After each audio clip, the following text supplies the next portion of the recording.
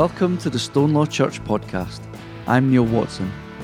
And whether you are a regular worshipper with us, or whether you just listen to this podcast, I pray that the words of the message would be a real blessing to you, and that it would bring you closer to God as you experience more of the love of Jesus in your life. When darkness covers all I see.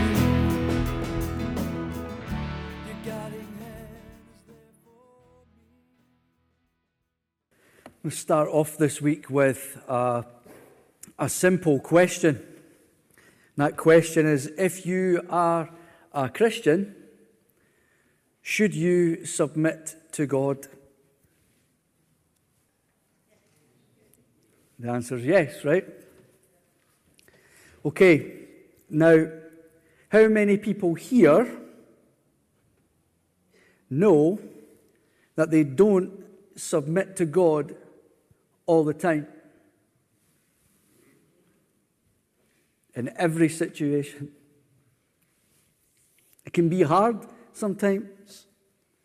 We go in with the best of intentions. We don't try to disobey or to not submit to God. But it's hard. And in James chapter 4, James offers two examples of submission to God. As we've seen over these last few weeks, it's about making sure we realize how we speak and act are big parts of it. How we speak and act towards God and how we speak and act towards others. James starts on the way we speak and act towards others. Let's recap from what James was saying last week at the beginning of chapter 4, where he says, those conflicts and disputes among you, where do they come from? Do they not come from your cravings that are at war within you? You want something and do not have it, so you commit murder. And you covet something and cannot obtain it, so you engage in disputes and conflicts. You do not have because you do not ask. You ask and do not receive because you ask wrongly, in order to spend what you get on your own pleasures. Now, I don't know about you, but I'm not entirely convinced that I would want to be part of this church that James is writing to. They don't seem to like each other very much. He's directly talking to them when he's saying this stuff. Fighting and quarrels, battling desires within, killing and coveting, self-centered prayer. James says that you're not asking with the right motives. And I don't think they were literally killing each other. I think James is exaggerating to make a point that they may well have been sort of character assassinating people, cutting people off. But it's pretty clear that this is not a happy church. They're not a happy group of people. Because the church is clearly divided. And the thing is, a divided church makes very little or any impact on the community that it's called to serve. If we ever find ourselves fighting with one another, that should be a massive red flag. How have we toddled off in the wrong direction? Why are we fighting with each other? Something's gone really wrong. We know that stuff. Now let's take a closer look at some of the issues that James is highlighting, where we definitely have trouble submitting to God. And it's all to do with how we speak and act. I'm going to jump to verse 13.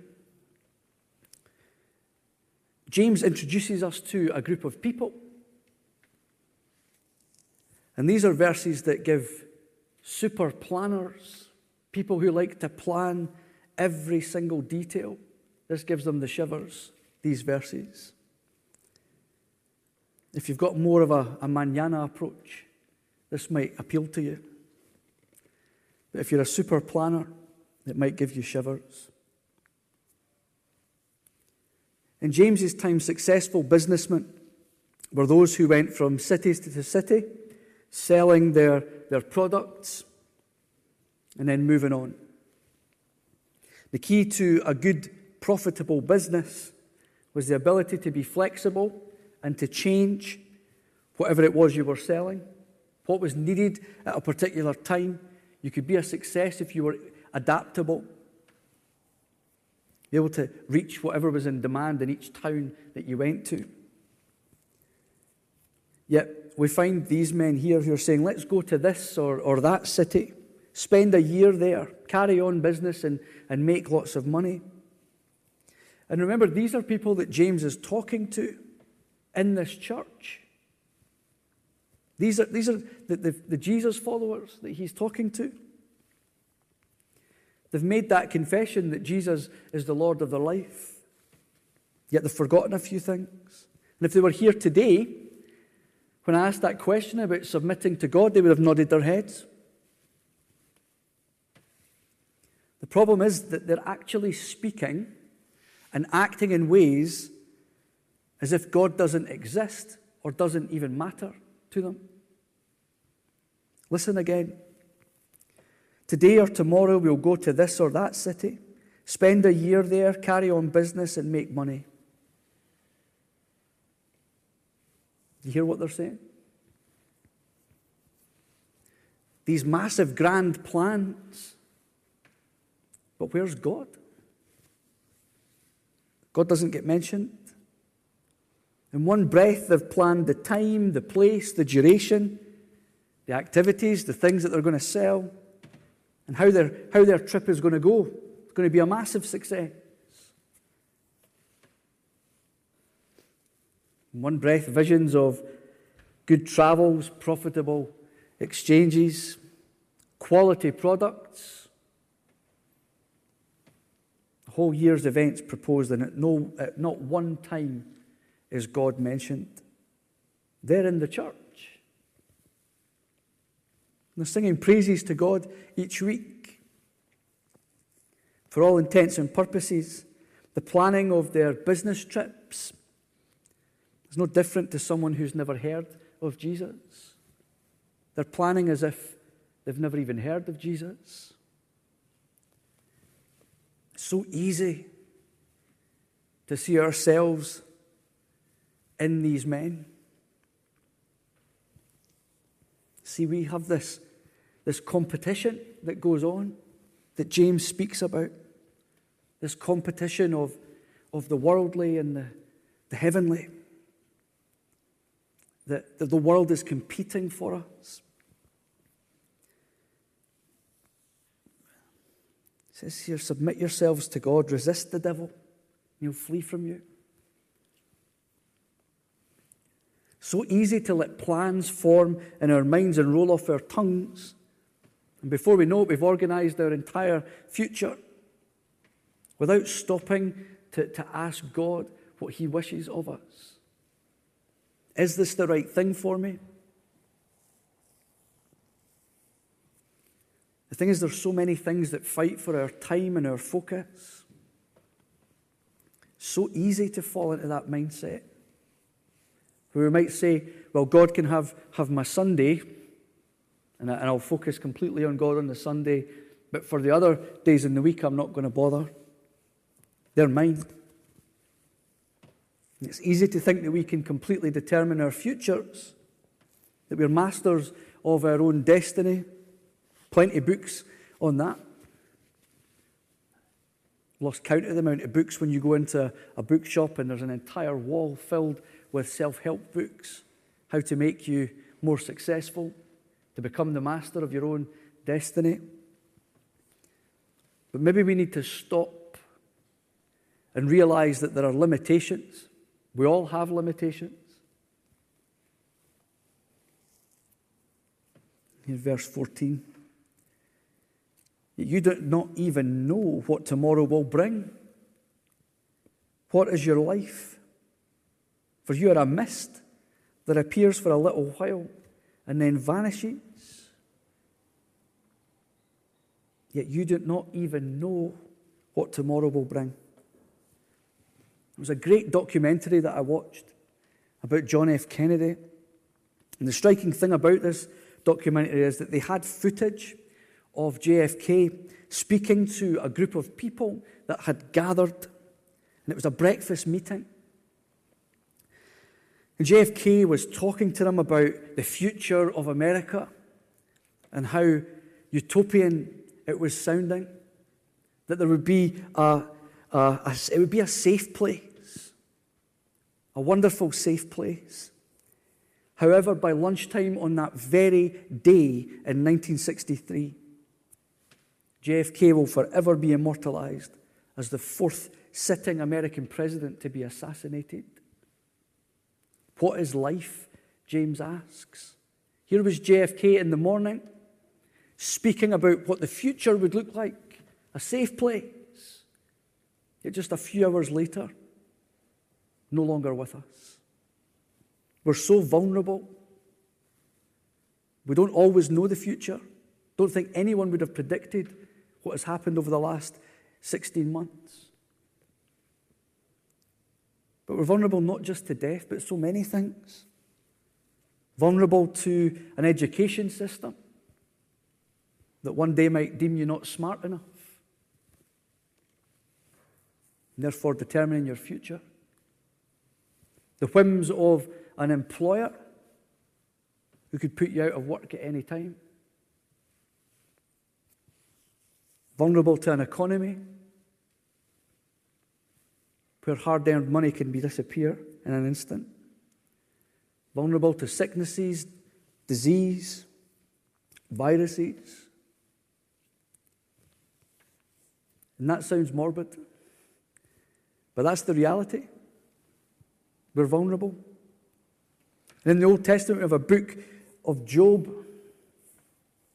Now, there was a man who knew limitations of human life, but at no point does he fail in submission to God. Job is a wonderful example of someone who is willing to rely on God. If you haven't read the book of Job, it's a tough read, but a wonderful reminder to us of what it is to submit to God. And whether we like it or not, we do have limitations. We don't like to admit that, but we do. Each of us have limitations.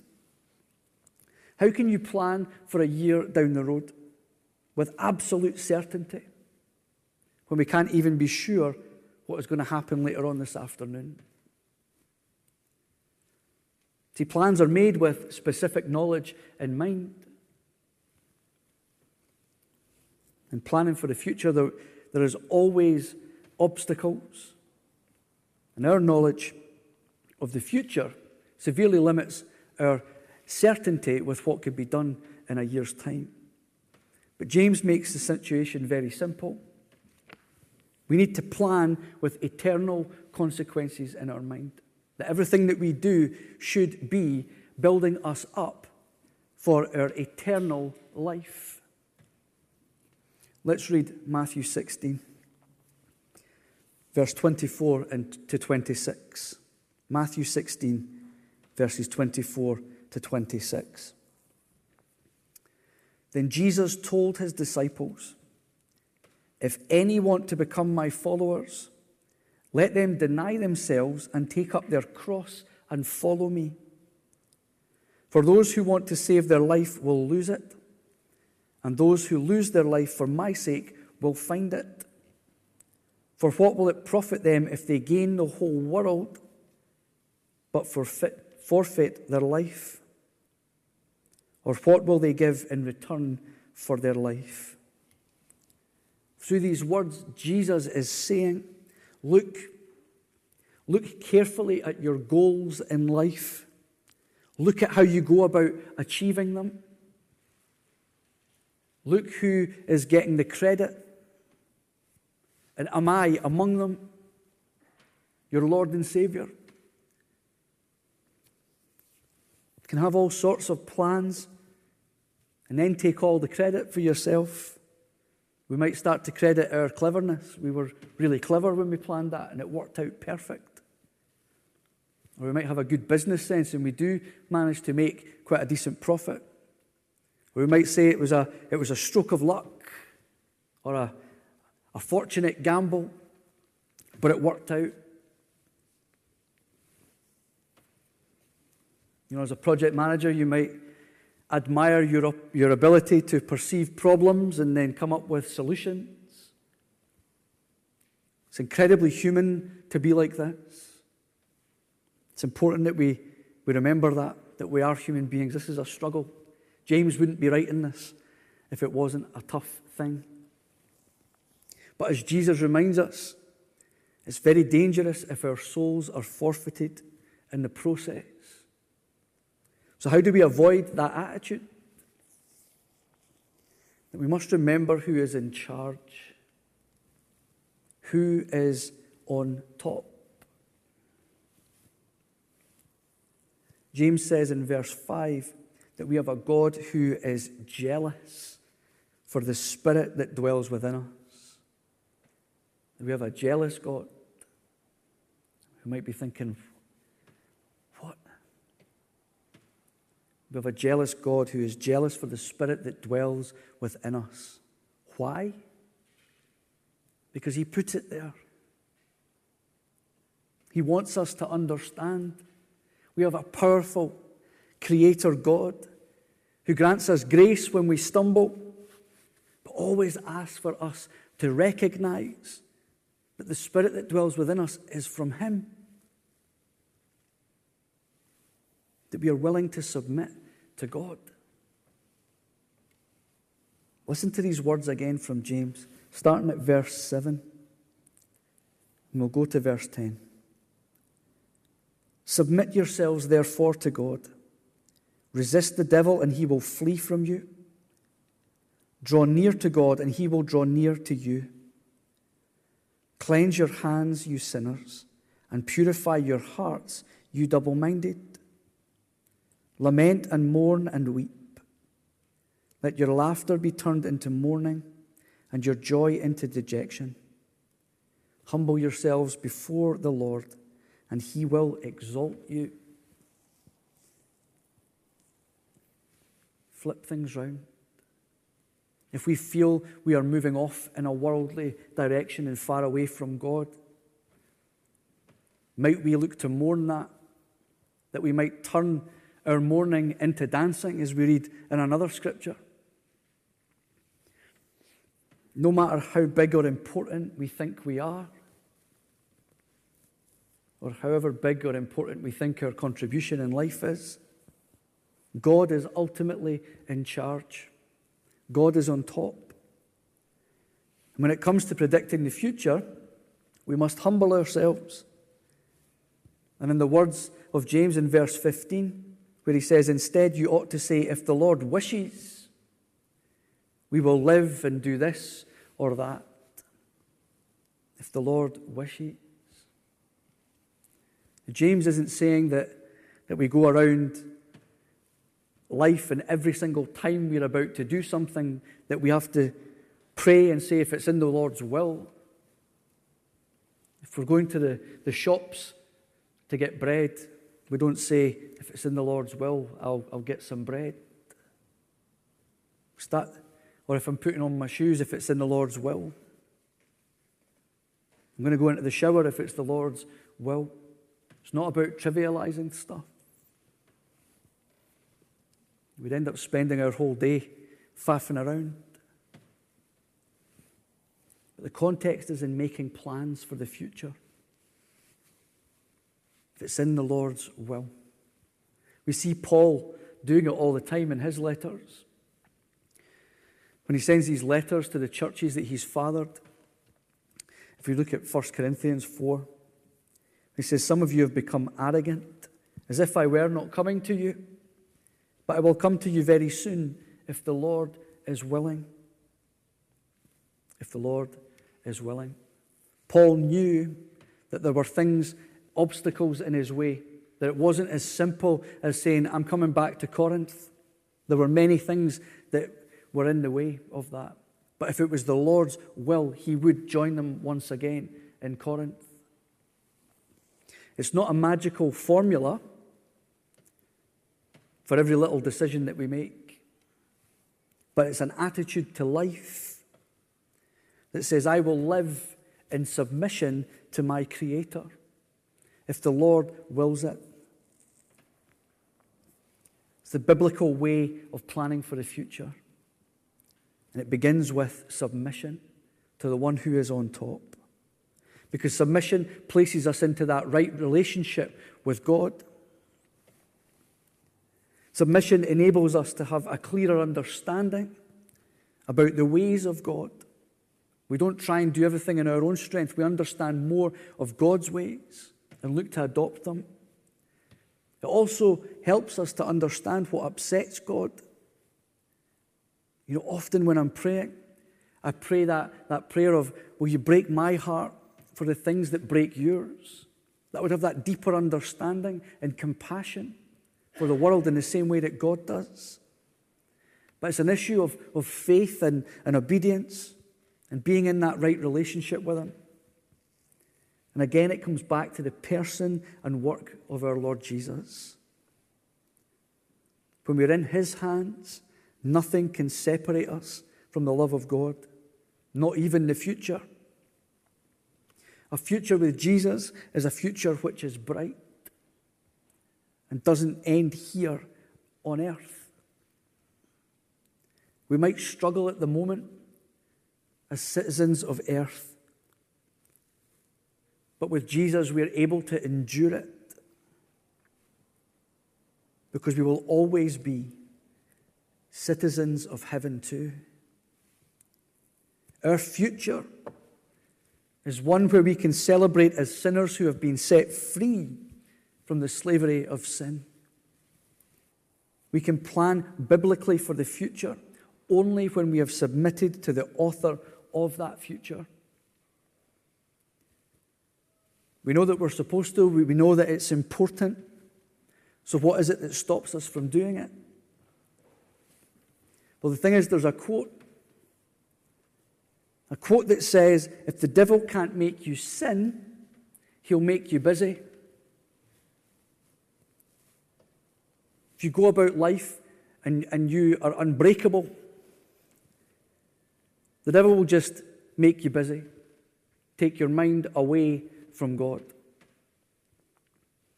Our busyness is often our biggest hindrance, where we're keeping ourselves busy and we don't stop, we don't think, we don't pray, we don't ask, what is it that God wants? And in the end, it means that we might look like we're obeying God, we're doing all this busy stuff, but we're not actually stopping and asking God, is this the right direction? So as a church community here in Stonelaw and as individuals, let's pause today. Let's stop. Submit ourselves to God again. And be a church community that is constantly praying, that we might be in sync with God's will, that we live that lifestyle of if the Lord wills it. It's time for us all to stop and remember that it is God that is on top. Hold to these words from verse 10. Humble yourselves before the Lord, and He will exalt you. Humble yourselves before the Lord, and He will exalt you. Let us pray. Father, we are sorry for those times where we rush ahead, thinking that we know everything with certainty about the future, failing to acknowledge you, failing to consult you. We're thankful that through our Lord Jesus we are forgiven, that we are set free.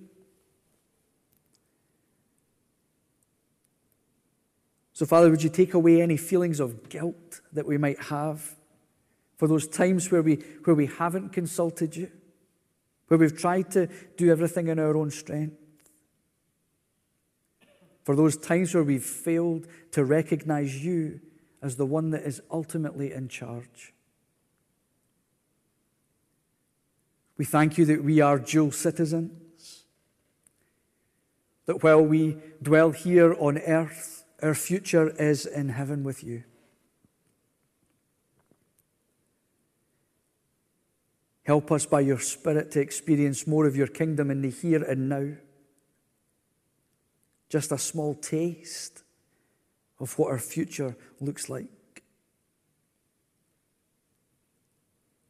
So, Father, once again, we apologize. But we thank you through our Lord Jesus, you forgive us.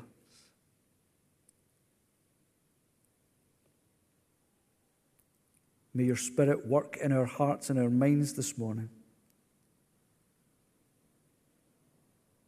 that we might become better followers rather than constantly wanting to be the leader. All this we ask in the precious name of our Lord and Savior Jesus. Amen.